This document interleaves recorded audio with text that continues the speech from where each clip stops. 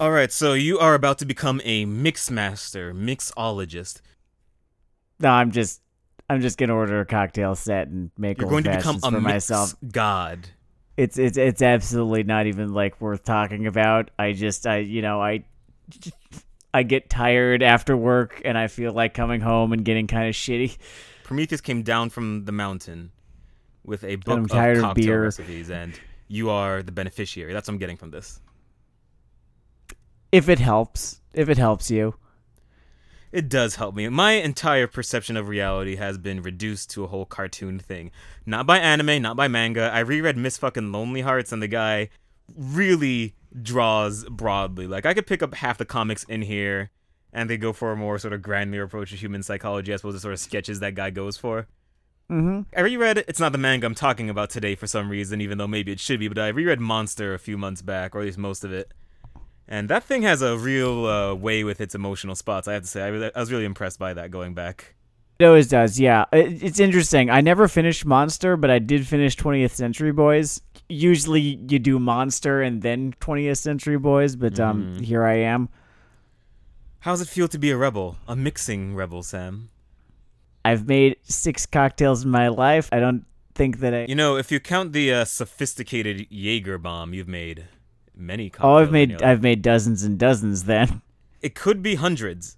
It could be hundreds. No, it's this sort of like getting into my 30s thing where like it's starting to be not enough to just have some amount of soda around whenever I have a dark liquor.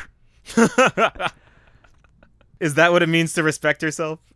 And, throughout my entire life thus far, that's been sufficient. But, Dude, you a lot like of to times enjoy I didn't even dive things. into the soda. Yeah, I know. I've been there. I've been there for all of that. I've been there for the, looking at all the soda in the fridge and being like, fuck that. This has got, the botanicals of 56 plants or something like that. Jaeger Uber Alice. When I watched Avatar The Last Airbender, all I could think is that these guys can't hold their cactus juice. How are they going to save the fucking world? What if Ozai challenges you to a drinking contest? You're supposed to be some kind of monk, clearly not of the Jackie Chan variety, therefore damning. Speaking of cactus juice, did I tell you that my dad's been hitting me up telling me that he wants to try acid for the first time? That's been the strangest fucking conversation I've had in several years. Man, oh yeah, but because like he's an artist, right? And he wants to try painting while fucking tripping balls. And I'm telling him, well, that's more productive than most people get to thinking about this. So kudos, I suppose. I don't want to hear about it, but like, go for it, dude. I guess show me what you managed to get done. Well, I'm sure he won't fry any of the like important parts of his brain. Maybe just memories of a Jethro Tull concert in 1990. Or whatever. He's almost 60 at this point. They're gonna fry anyway. Well, we're predisposed to dementia, so you know what? Like, if fucking do whatever you gotta fucking do. You know what? Get that guy into some fucking crossword puzzles. Or some history podcasts. History podcasts, I think, may actually have jump kicked my brain away from a somewhat somnolent phase when I started the corporate work. Because there really are some hamster on a treadmill moments in the office. Mm-hmm. I like history podcasts specifically because it does take me away from, the day-to-day. It takes me to another place and provides context for why I should still hate the day-to-day. Yeah, it's almost like a fantasy novel. You don't have to hear anyone's made-up Christmas carols. No. We all love our embedded poetry within fantasy novels. Dinner songs for hobbits.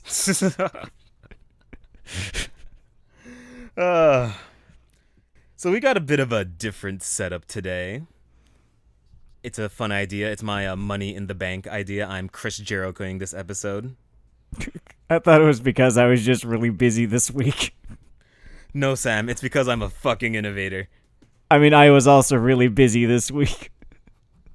Pay no attention to the Am man I behind the sandbagging curtain, you right people now? at home. I'll shut the fuck up. Go ahead. This is a fantastic Denard idea, and we should all be thankful that he has such fantastic Denard ideas, not that I was just really fucking busy at work this week. So I was watering the plants in the Garden of Genius. And I thought, the manga half of Weeaboo Hell has been insufficiently attended to. There's a whole world of great things and noxious bullshit out there that we could be covering. That's on the page. You might say the same for visual novels, but we did the whole dating sim things, and not to show my age, but the ratios of worth my time to not within the VN spaces skewed. I could do another visual novel episode in a little bit. I want to maybe play one of the original Fate games. Maybe the original Fate Stay Night. Alright, that's cool, but then I might try a bit of acid just so you know, all things being even, like... Oh, just, like balance the cosmic scales? Sure. What I thought might be good to shore up the manga half of things would be to do book reports. Not written, unfortunately, because we are not deeply productive men, but we're going to discuss books. Yeah, but that's also a podcast. They are books that only one of us has read. Minor detail.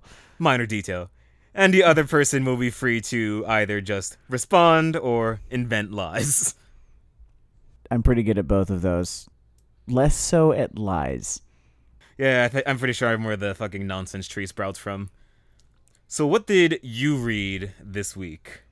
I was kind of just scrolling what was hot, right? And I managed to find this horror manga. And I chose a horror manga for this because historically, manga has kind of had Western comics fucking beat real goddamn hard in terms of horror. Fucking code. They're just real fucking good at it over there. They just are just better at thinking of fucked up shit for whatever reason. And so usually when I pick up a horror manga, I think it's because the Japanese horror comic tradition wasn't beaten to death with a fucking SEAL Club in the 1950s. Yeah, probably. Yeah, they did not have the corruption of the innocent. It's a really fantastic point. It really helps when your genre can legally exist.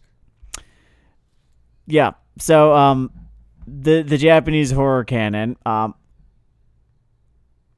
although, I don't know, I would like to learn more about the Japanese horror manga canon, because I really don't know too much about it, prior to Junji Ito, because he is kind of just the name in Japanese horror manga, right? Mm-hmm. And, I've, Big Dog. I read some other, fun Japanese horror manga. Some of it more fucked up than others, like the like the Corpse Delivery Service one I've read, and that one's like I've spooky, heard about that, but I've never touched onto it.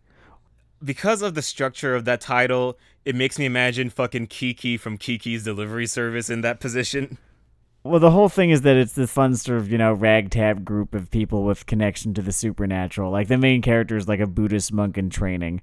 It's kind of neat.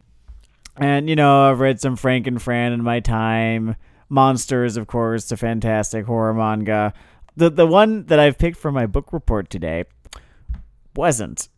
And it wasn't in a way that it was actually more interesting than it was disheartening. Like, I go into some of this stuff and am just utterly defeated by it. But this, I was watching it be not very good and thinking to myself, okay, yeah, so I feel like I'm learning something here.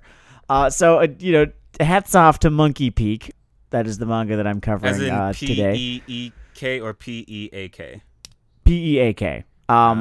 It's about this pharmaceutical company that goes on a team building trip, hiking up, some mountain somewhere in backcountry Japan. Not really sure where. Oh shit, what happens? Do they try their own product?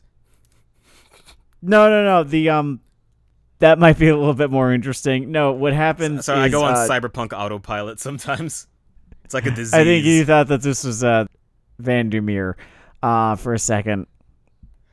I don't actually know if Vandermeer has written anything about psychedelic drugs, but... Me being me, I just hear the words pharma company and then some fucking Nine Inch Nail or Blue Stahli song kicks in the background.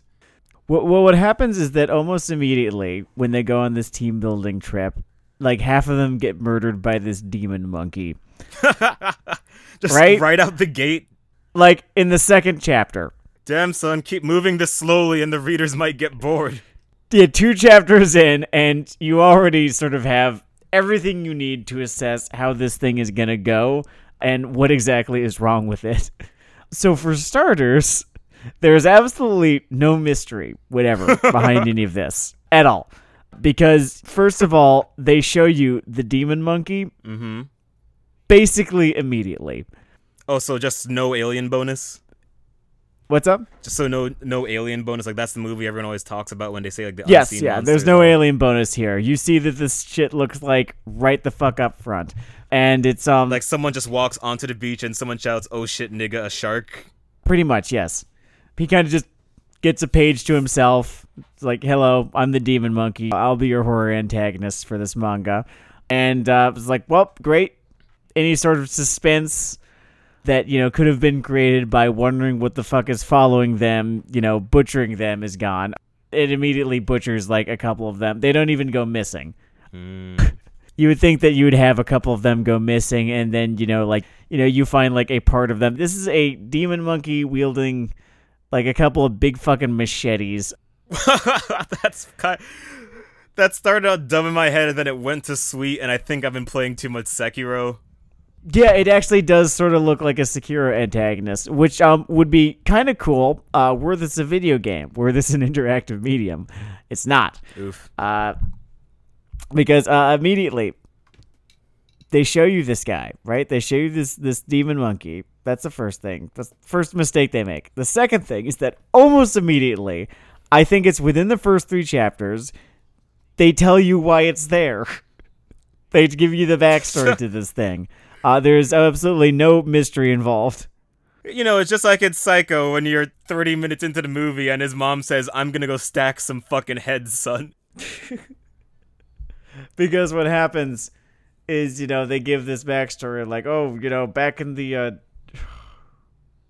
Meiji period. No, it was earlier than that. Back in, oh god, I have a minor in Asian studies. We're talking like Bakumatsu or some shit. Back in the Tokugawa period. There we go. Back in the Tokugawa period, a samurai threw a demon monkey off a cliff. Or maybe it was just a regular monkey. I don't know. Now it's a demon monkey. Okay, so this is about monkey vengeance on man for throwing a single monkey on a cliff. I thought we were headed for some kind of environmental allegory given humanity's current hobby of fist fucking the planet to death. No, it's just a monkey. It's just a fucking. It's just like an angry fucking yokai ass monkey who just wants to fucking hack a bunch of pharmaceutical white collar workers to death. Just on a hike. They're on a hike. Huh. About 6 or 7 chapters in, once the author, and I don't want to disparage this guy too much because this really feels like a freshman effort.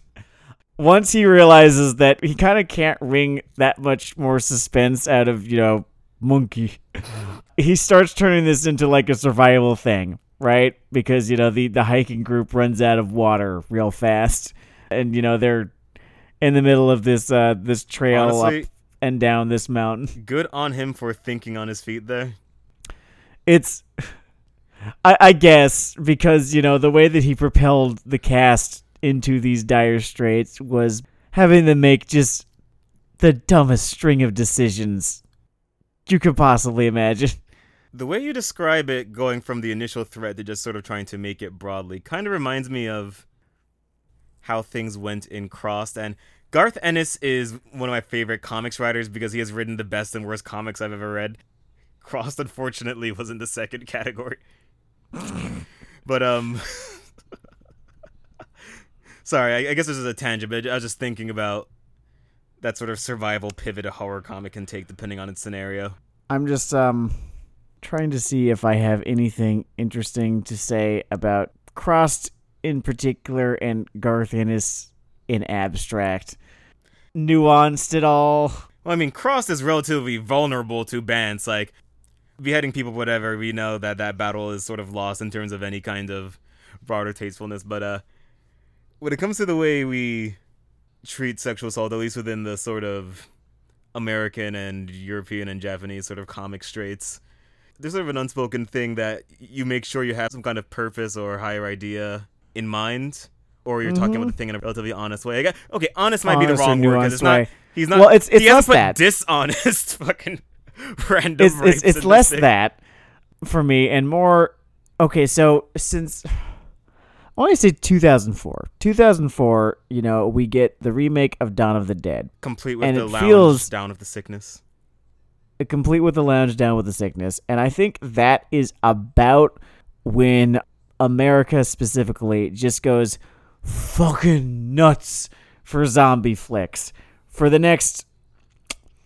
I mean, The Walking Dead is still, to my knowledge, on the air. They announced their last season. Cool. Yeah. So still ongoing. And I think around the time Crossed came out was about a year into me being so fucking sick of zombie shit. Now this could have had something to do with who I was hanging out with at the time. And that's all I have to say about that. You spend so much time alluding to your mystery antagonist. You're creating a fucking myth arc on this podcast. How do I pay that off, Sam? Do I invite this motherfucker to the show? Is that what? It could have had something to do with who I was hanging out with at the time, but good lord. Zombie media was to the aughts what fucking isekai has been to the tens for me. Is there a zombie isekai yet? Oh, I'm so fucking certain that there is.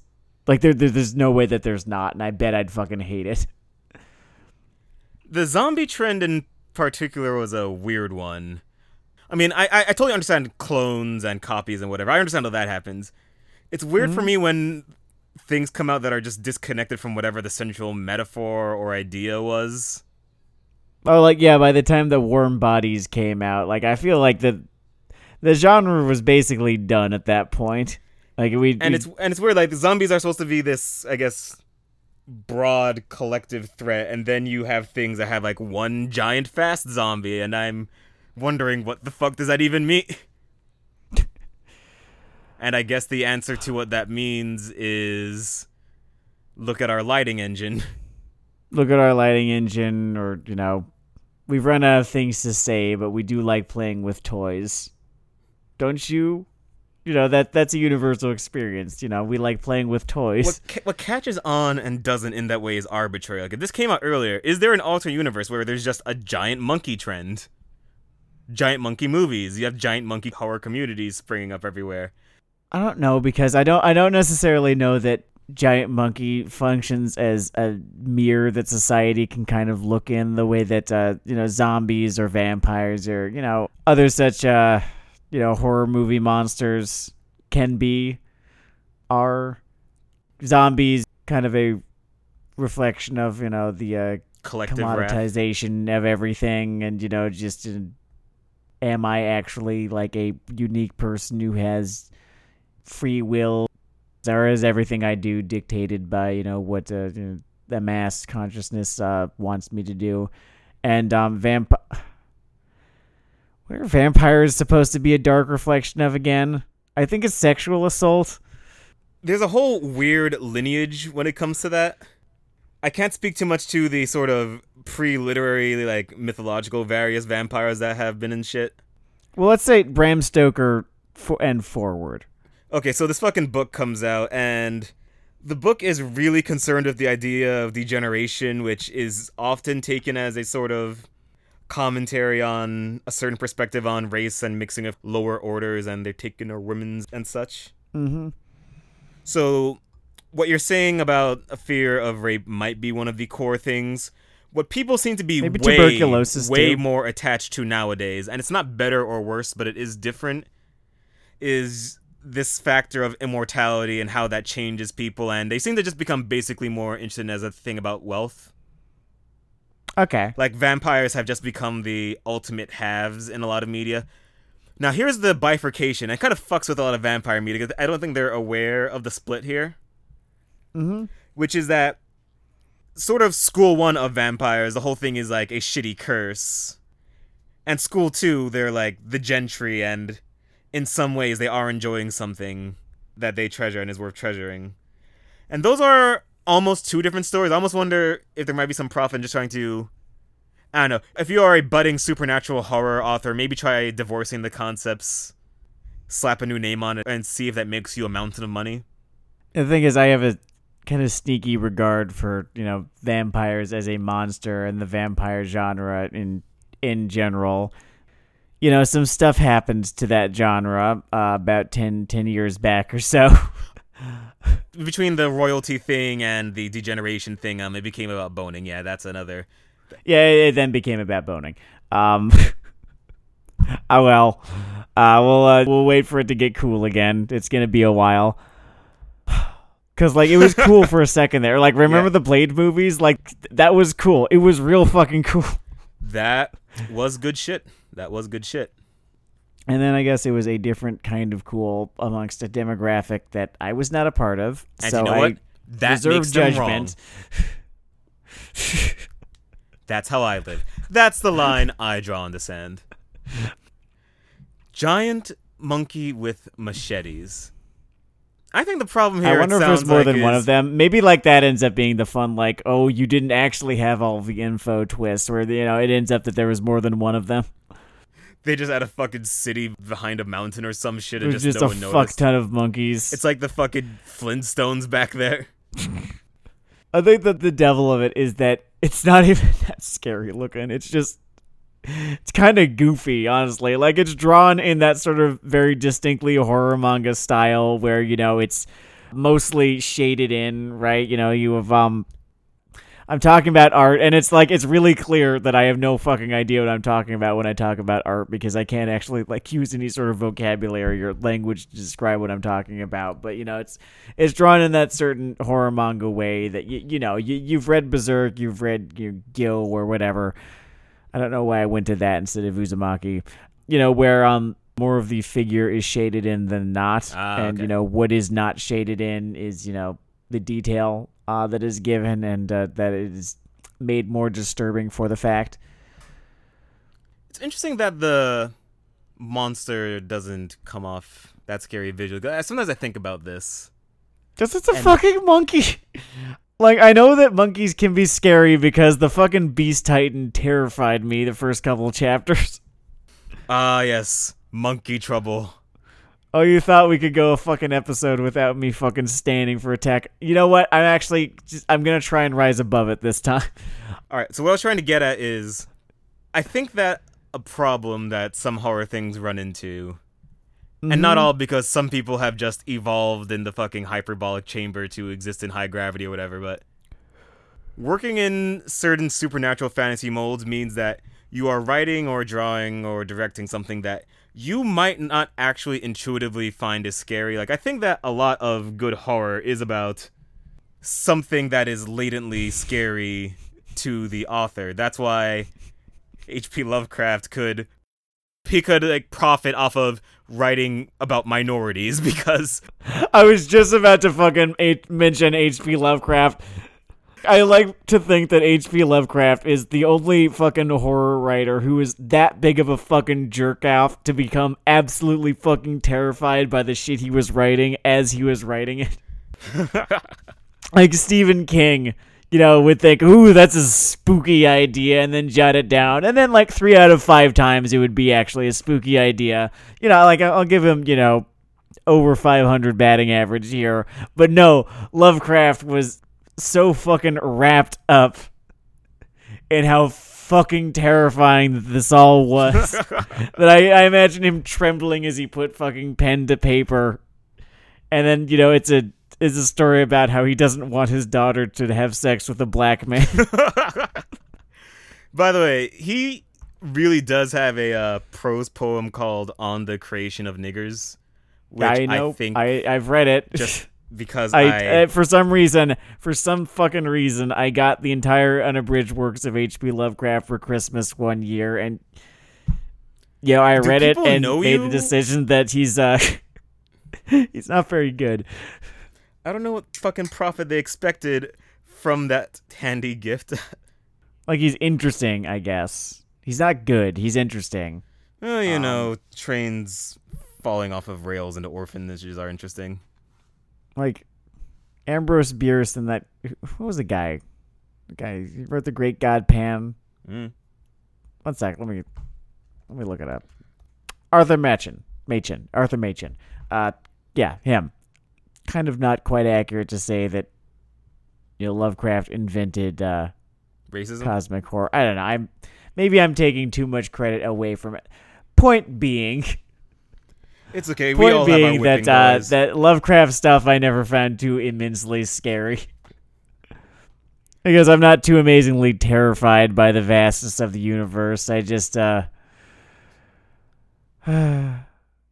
be nice if it weren't so empty. That'd be cool. It would be nice if there were some more, some little stargates just let me hop over to other bits of action. So my thing is actually by another horror manga author. So this episode was almost a horror book club thing. But it was not horror manga, actually? What, once more? But it was not actually horror manga? Oh yeah, it's sort of more of a hybrid thing. I guess you would essentially call it a psychological drama or some shit. Okay, fun. Genre labels get wiggy the further you go down into the hole. Oh man, I'm so excited for you to say that you read the fucking cat manga that Junji Ito wrote. Oh man, if there is a fucking book club number dos, I will totally read the cat manga. I'll put that promise on there because that just sounds like a fun way to spend a weekend. That might just be my favorite thing he ever wrote. Like, probably because I had read his other stuff prior to that, and thus, like him writing the fucking cat manga and just doing his Junji Ito tropes with the cat manga. Great. I don't know, man. It just fucking, it hit. It worked. Also, it's weird watching interviews with the guy. He's the most normal milquetoast ass dude in existence and has written the most fucked up shit I've ever read. Remember we looked up what the Berserk creator looks like after we watched He just looks like a guy. Yeah. Most of them just look like a guy.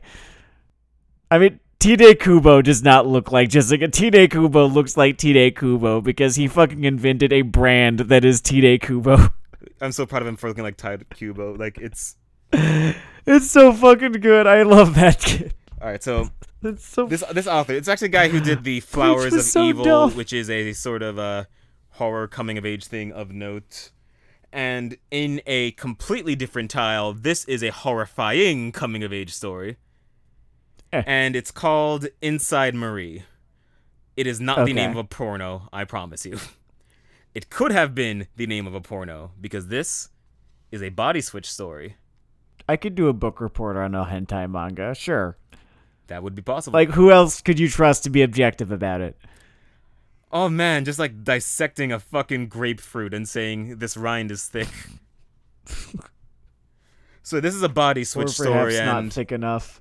I guess it's core gimmick. Well, there is a secondary core gimmick, but that's going to launch into Spoiler Town, and I'm going to do the basics of going into Spoiler Town, and then I'm going to just dive into Spoiler Town to talk about the rest of the motherfucker, okay? Cool. We're all cool. Alright, so basics. And this is chapter 1 stuff, so I'm not even going to count it as a spoiler. This guy is a, I don't want to say archetypical hikikomori. Well, I guess archetypical hikikomori. I want to say stereotypical hikikomori because he gives the guy some psychological texture. Okay. Actually, or maybe he's just good at voice writing. That might be more the thing. Could be that he's an archetypical hikikomori and the guy is just a half-decent writer. He is a strongly written hikikomori voice, and he has a minor fixation on a local girl, definitely underage. And he wakes up one day just inside her body and not in the way that he had been imagining. He is just her in that frame. He has no idea. I bet this does not go to a Kimi no Wa place. This is not Freaky fucking Friday, I can tell you that shit. Essentially takes this frame that is often used for sort of quirky romance or, learning to relate to other people and their struggles, and we can all go home today feeling very different, and just plays it for all of the alienation and dysphoria and terror that you feel in that fucking situation. Yeah, no, that's, I would definitely be freaking out for months, were that to happen. And were it to reverse itself, I would probably have a hard time being okay again. okay would be a foreign concept for me after this fucking trip, I have to fucking say. I don't think I'd even believe that okay was ever a thing after that. Yeah. Like, it's just like a concept that, you know, this invented concept that no one actually understands. The thing has a nice sort of moral push and pull relationship with the fact that this was an underage girl who he was, I don't know, half stalking, semi-stalking, the manslaughter one of stalking. And he's in a situation, it's almost God saying, I thought this was what you wanted. You're Marie now. Don't you want to be Marie? There's been so fucking much of that lately. Just Monkey's Paw universe. Just a monkey's paw universe. Like, oh man, I wish I could have some time off. What if I had like one more summer vacation? I got my last one way too soon. Oh, no, Please stop. Oh man, I hate this job. Bang, doesn't exist anymore. Yeah, it's been a rough time for Monkey's Paw scenarios. Including for this guy, I wish I could go back to high school and do this shit all over again. Because he has to go back to high school as this girl. And he doesn't know who her friends are. Or how people expect her to behave. Oh, cool. She has a completely different personality type to him. I should note this. It's not essential to plot or anything, but we're not just doing plot summaries here. I guess it is a report or review or whatever the fuck. But one thing I really like about, I want to say, the 2/5 stretch to 4/5 stretch of things is there are a lot of moments mostly played for drama, occasionally played for oh god why, and is there a joke in there? I don't think there aren't many jokes in this. It's not very funny, but but it's sort of like that one comic about like the kid who's drawn as like the cartoon bird, and you think it's gonna be silly. Oh no, and then it's not. Yeah. Then it's super not. Was that Oyasumi Pun Pun? No, that's something else. Pun. Yeah, that's the one. Pun. Borgen loves that comic. But I enjoy there's a lot of small spots like when everyone has to tell him to close his fucking legs, and he's. And he has this fucking schoolgirl skirt on, or he suddenly becomes aware of every straight man's eyes on him. Yeah, I think that's a useful thing. It'd be a cool thing for more dudes to perhaps be able to think about. That's a good point. I guess I was stuck on the entry-level thought of this is a clever and well-rendered moment, but yes, it would create a few more truces in the battles of the sexes if there was some more cognizance of that on this front. Just like I could count on one hand the number of times I've felt kind of threatened while someone was flirting with me, and it's me making kind of a 0 with my hand, right? And then, you know, I can talk to, you know, one or two of my friends and ask them, hey, how often have you been creeped on in your life? And they just don't have a fucking number for me. I think the answer that some of them would give you is, wait, where is he? Where is he? They just pull a fucking gun out of their fucking bag. But this comic goes places. I'm going to pull up the spoiler card ahead of time this time, so I have to edit something into the fucking episode at 5 a.m. Yeah, but I did enjoy the fucking record scratch. That was fun. That was like a cute little fucking... That was fun. Ah, good. I'm glad the little Q gave you something. So where this fucking comic goes, and it's callable, is one of my 2 theories early on. If you catch it early on, congratulations, pat yourself on the back, but this comic is more about the ride anyway, and in fact, you might say the conclusion is a little underwhelming. But where this comic essentially goes about 2/3 of the way through, and again, you might have called it, especially if you are of a certain political bent, is there was never a body switch. She is going through some mental shit right now. Oh, interesting. Yeah, and essentially there was a double Mobius reverse stalking where she is someone who wanted to escape her life for a range of reasons, and she became fixated on this guy who to her seemed, I guess, free. Interesting. I'm having a little bit of a hard time wrapping my head around it. Like, does this guy actually exist, or... It's crazy because the guy actually does exist. There is a Hikikomori with this name who is sexually fixated on this girl in this manner. But a lot of his character that we get through his stream of consciousness was actually just her filling in shit or projecting shit. Okay. This whole thing has just been this kind of dissociative episode that she's been having. Yeah, it's this sort of queer dissociative episode. That's interesting right there. And I don't know, how granular do I want to get with the spoilers? Because someone might actually fucking read this. I'm sort of wondering. You already put the tag on. I did already put tag on. Okay, so this thing's a little fixated on names. And essentially the reason that she has this whole dissociative episode, well, there's multiple shits going on, obviously, but her mother one day just took her aside and said, from now on, your name isn't Fumiko anymore, it's Marie. Because her mother sort of treats her as like this sort of home porcelain doll, right? Okay. Which is why she is this popular girl. And I guess what motivates her to start thinking of herself as this guy who can't cope with this situation and this identity and body that isn't hers.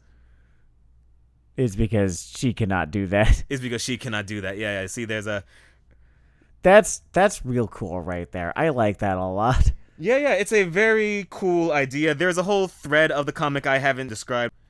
There's this, I guess what becomes a lesbian relationship as this thing slides through her identity crisis. And it's interesting, just like this sort of externalization of one's dissociation, which is an emergency externalization of one's consciousness from themselves. Oh, yeah, she just threw open her fucking psyche's escape hatch. I kind of wonder if I should reread it knowing the whole thing, because there are all these little monologues of her trying to just tell herself, I'm Marie, and, you know, originally you're thinking of it as this person trying to occupy this other identity, but it was hers all along, but it was not at all. I like the concept of someone taking this kind of like, I wouldn't call it very, belonging to anime, but this kind of cutesy sort of I would say it belongs to rom-coms. Fantasy, this cutesy sort of rom-com trope that, was perhaps most famously, at least recently, used in anime, right? Using it as a way of, I guess, sort of getting your foot in the door with the reader in terms of getting inside this character's head and, why they are doing the things that they are doing and why they have made the choices that they have made. So I like the idea of using that kind of silly trope as a tool for this. It's a really kind of fascinating idea. I don't actually think I've ever, at least in recent memory, like seen or heard of this really kind of being done. I'm sure it has, like in other sorts of ways. It's been a different purpose. Like you would basically use a sort of genre standard that normally throws people into a groove of expectations, and that gives you time to go somewhere else if you have a different idea. It's almost like how some magicians might, just paint a number on their palm and do something with their other hand. Okay, sure. And that kind of sleight of hand is, I was going to say pleasant to read, but this comic is really into doing unnerving psychosexual shit, so that might be the wrong adjective. But it was an engaging read. Oh, certainly. Like the kind of shit that makes you nervous while you're reading it. Yeah, that's how I describe it. And it turns a batch of catty high school girls into just little spots that gave me fucking anxiety. And that's something because, in case you guys haven't noticed, I'm somewhat brash. And I'm there reading this like, no, you fucking moron, what's Jennifer going to say? You're going to ruin everything. And prom is tomorrow. So a fair balance, if I were to say this comic has a problem, it kinda just ends, in my opinion. Does it end in this way that frustrates you into thinking harder about it? Because I will give something points for that. Oh no, I don't mean that it has like a sort of high philosophical like Gecko ending. I mean that once we get through sort of the main discursive threads of the things, I've done a lot of interesting stuff with the relationships. He kind of speeds the main girl along in her like process of psychological synthesis. And then there's a bit of a... See, that kind of happened in Kikuchi Godo for me. I can't remember. I think we covered Kikuchi Godo on this show, right? Did. Yeah, we did. sort of after action report on that one, I ended up being not a little bit disappointed by how it wraps up. It seemed to chicken out just a little bit with its ending. I was gearing up for an ugly cry show, and then it comes out of nowhere with just this massive fucking expo dump in the first half of its final episode, and then kind of everything gets wrapped up in a neat little bow kind of deal. That's the turn of phrase I should have used for some of my problems of the ending in Marie. The entire process of trying to unfuck yourself from this situation, to me, is like part of the story. I wonder if the series got canceled. That is very possible. That is entirely possible. The thing has a wackadoo premise. It could very well be. This is not Dragon Ball. And in fact, some it could things be that that are he Dragon knew that Ball he get had canceled. 3 chapters to like fucking make the goddamn point. Did you hear that the One Piece guy like made that comic like 6 different versions before he got a long runner? God damn. He used to call it like Romance Dawn. That's fascinating to me because that thing prints money for someone now. And at some point, some editor said, yeah, not feeling it. Like, that's interesting, right? That's almost inspiring in a way. Well, like, how long did it take for superhero flicks to finally fucking catch on? So, there was a fake positive start because the initial run of Superman movies just made the good money. Yeah, they were fun. People liked them. And then, like, trying to remember what exactly killed them. I think just, like, a couple of Superman movies in, and people were like, okay. And then in the 80s, I think it was in the 80s when, you know, the superhero genre kind of died a little bit because they tried making a Supergirl movie, and that didn't really work. I'm not so sure if I want to lay the blame at its feet for, you know, killing the genre for, you know, any amount of time. But then, you know, Batman happens in 1989, and people love that. Not me. Very true, very true. I guess Tim Burton is the guy who put the defibrillator up to that whole genre's heart then, huh? In a sense, yes. And then it kind of limped along for a little while before actually getting real treatment. Don't forget, it's not a good movie. He's not a good character. Spawn is still a landmark moment for superheroes and black representation in fucking... Are we sure? I had to... Maybe Buku, it's... Okay. Bucks, Ubiquity. I'm not saying it's good. This is like... We're talking... Oh god, who was a famous wrestler that sucked? Greg Kelly. It's a Greg Kelly kind of thing. I would love to know how much money the Spawn movie actually made. I guess I think of Spawn as a whole multimedia thing more than just... Okay, it actually made back its money. Cost about $40 million. It made, like, not quite $100 million. Good on them, I guess. The hell, Spawn. Oh, man. Yeah. The Western...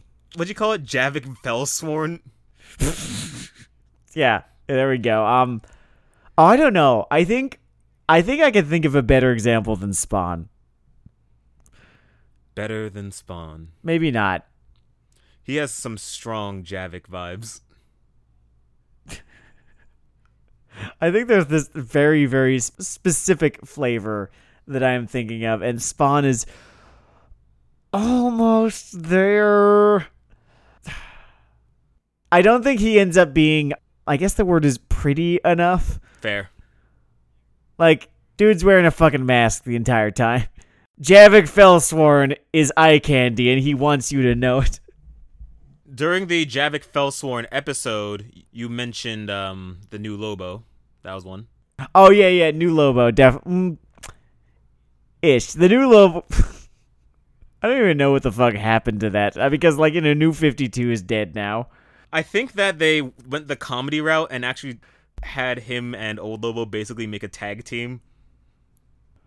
Well, that's cowardly. Okay, I don't know how much of my Shonen Jump thing you remember. Nothing will ever seem as cowardly to me as the author of the harem manga going back and writing alternate endings for each fucking waifu. You spineless piece of shit. Yeah, it's... Make a goddamn statement. It could even be wrong. I would respect you more even if it were.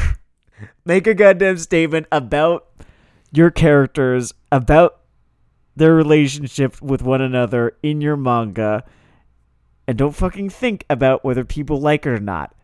They'll fix it themselves. They write fan fiction. Yeah, the fan fine. fiction community rolls deep. They make fan art. They write fan fiction. Honestly, reality does not matter to these people. Well, You do not have to appease them. They can take care of it for themselves. Trust me. by the way, while we're on the fucking topic of comics we read this week, and I Mm-hmm. wasn't going to do a centerpiece recap or review of this one because everyone in our generation has seen the show, and the comic did numbers too. But on a lark, I think I just ran across a forum thread and reminded me that I enjoyed it. I reread a bunch of Rurouni Kenshin. And when it comes to Rurouni Kenshin, It's good. some of you are thinking, wait, did you not hear about the... I had not heard about the thing. So if you're about to say... Oh, yeah, that thing. Yeah, I So if remember you're about the to say, thing. dude, I didn't know when I started this. And that one fucking stung. I'm going to tell you what the thing is in a second. That one fucking stung. Because I reread Rurouni Kenshin. I was having a great time. Like, just fundamental action-adventure story, fun little sword fight things. It has that thing where... it is running on a consistent system of unrealistic bullshit with rules that make sense as you read it, and you can just rock with its rules. Well, yeah, that's the thing. Internal consistency. Yeah, internal consistency. Like that thing we harp on. That's what makes Roger Rabbit so It great. has that shit You know. down pat. You mean you could do that at any time? No, not at any time. Only when it was funny. Only was funny. And so I was really enjoying this. I was maybe 150 chapters into this rerun through Rurouni fucking Kenshin. Good God. Because I for one thing, I read quickly. For another thing, I have the fucking app thing, so it's all just in my hand. Hmm. And then I am just doing some kind of wiki trawl, and I find out that the creator got caught with volcano quantities of child pornography. CP. He got banned. he got banned, arrested, and fined. He got banned real hard. And like, oh Jesus, why? Also, it makes the like ninja character girl that loves the ninja man way worse. Oh yeah. It's kind of a shame too, because this was the guy who had a whole lot to say about how exploitative the manga industry is on artists. So it's sort of it's a fucking David Starr scenario again. it ends up discrediting a whole lot of the actual true things that he used math to prove, but also he's a fucking pedo. So I looked this up, and it's sadder because he mentored a bunch of influential fucking people. Like, that whole wave of Shonen Jump guys from when we were in high school, like Shaman King, One Piece, all that shit. I like Shaman King. That was fun. He mentored a lot of those dudes. Mm-hmm. So Oh, the Shaman King. it's a bit of imitative fallacy, but it's like being sadder about Will Ospreay fucking up than Louis C.K. fucking up.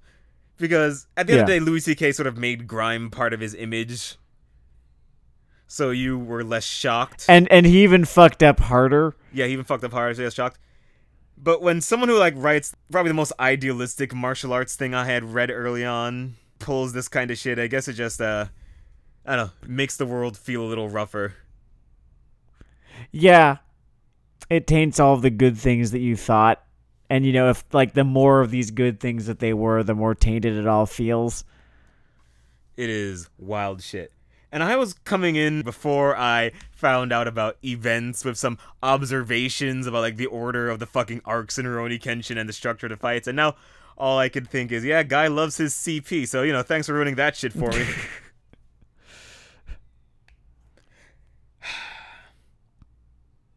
But I did enjoy Inside Marie. This went to an interesting place. This went to a couple interesting places. It did, yeah. I mean, this premise throws a lot of content your way, so I think that I've had my briefcase moment. Yo, what the fuck do you think mummies are a metaphor for? What the fuck are mummies a metaphor for? It feels like mummies are a metaphor for fucking mummies. I feel like mummies are a metaphor for an ancient burial practice wherein a king would be embalmed after death, his organs stored in various jars, and then thousands of years later, dug up. That's an interesting point, but I think that mummies are a metaphor for the song "Power Slave" by Iron Maiden. Oh, I do love that song. I do. I remember playing Rock Band in high school with y'all. Yeah. And I can't remember if it was Power Slave or another song. Just one of those ones with a giant fucking guitar solo, and I would always be, the vocalist. So I'd just kind of sit down. You got on your tambourine game during those. I think you made a lot of the Stewie Griffin, I've got blisters on these fingers joke. Me fingers. Which is always entertaining. In hindsight, my mom and sister are nicer than I gave them credit for. Because oh yeah, just for fucking putting up that. with our bullshit. Also, that game had an active drum kit, and I lived on the second floor. I gotta get good at it, Mom. Look, I could do the bit from Hot for Teacher. Sometimes she would just squint and pretend I was learning a skill. Hot for Teacher. I fucking love that song because a lot of the time, like we were talking about with the Rurouni Kenshin guy, right? You do not hear until years later that, the dude is a gigantic fucking, pedo creep. Oh, Eddie got into that shit? But Eddie Van Halen got into that shit? No, he's actually just kind of a fucking asshole. Just the way that a lot of, I'm not too disillusioned about it. No, I'm just talking about how you do not get 90 seconds into Hot for Teacher before you know exactly how much of a fucking douchebag David Lee Roth is. Yeah, you've got a pretty full personality sketch of Mr. Roth, but by the time you hit the bridge... Shut the fuck up. Fucking Steel Panther took David Lee Roth and turned him down 15%. Right? I'm pretty sure that most of the lyrics to Steel Panther songs are just, shit that David Lee Roth was overheard talking shit about with Eddie Van Halen. It strikes me as possible, Captain. Yeah, man, she's on the rag. She's on the rag. Anyway, everyone, this has been... Where are you going, David? Oh, I'm gonna blow my load at the Glory Hole.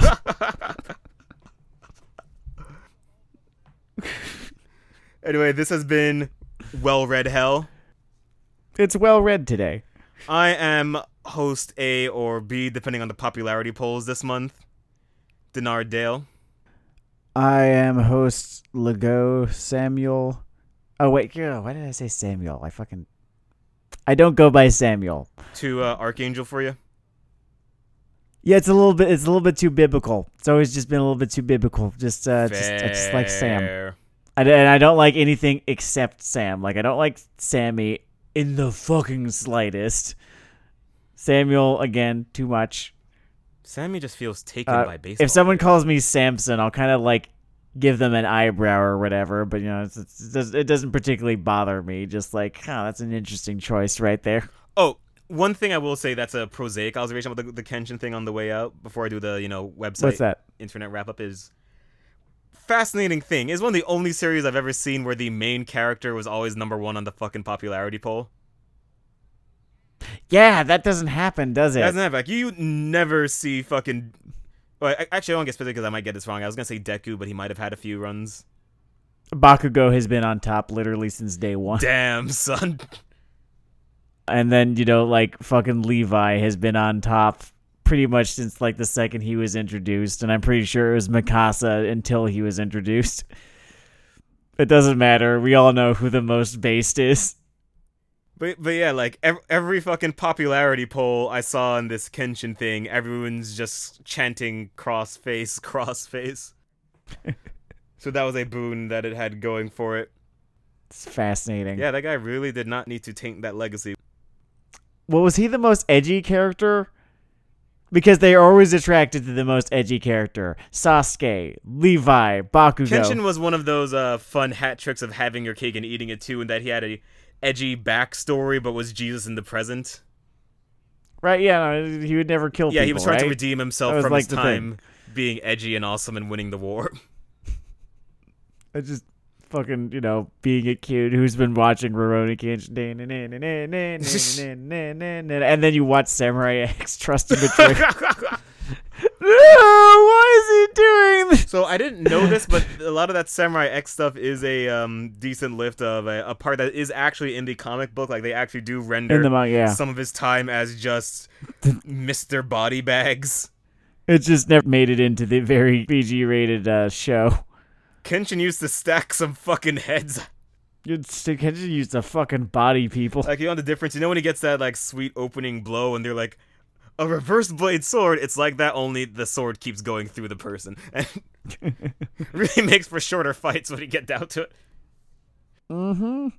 Anyway, it's Weeaboo Hell. Weeaboohell, weeaboohell.com, seemoreevil.com.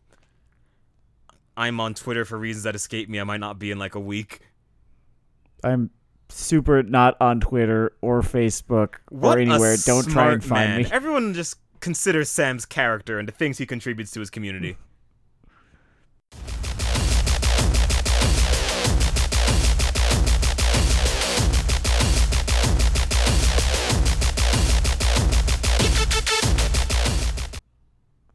I have replaced the time I spent on Facebook just watching baseball and baseball related stuff. Nice. It's it's calming. Baseball gives you a whole other engine for metaphor, so that'll be good for your Inevitable History podcast. Yeah, absolutely. Oh man, yeah, it's coming any fucking day now. I'm gonna get started on it. I don't even know if I'm let me try that again. I don't even know if I'm in control over what it's about. I look forward to seeing your Rome podcast. Though maybe that is thoroughly colonized cruel fate. territory.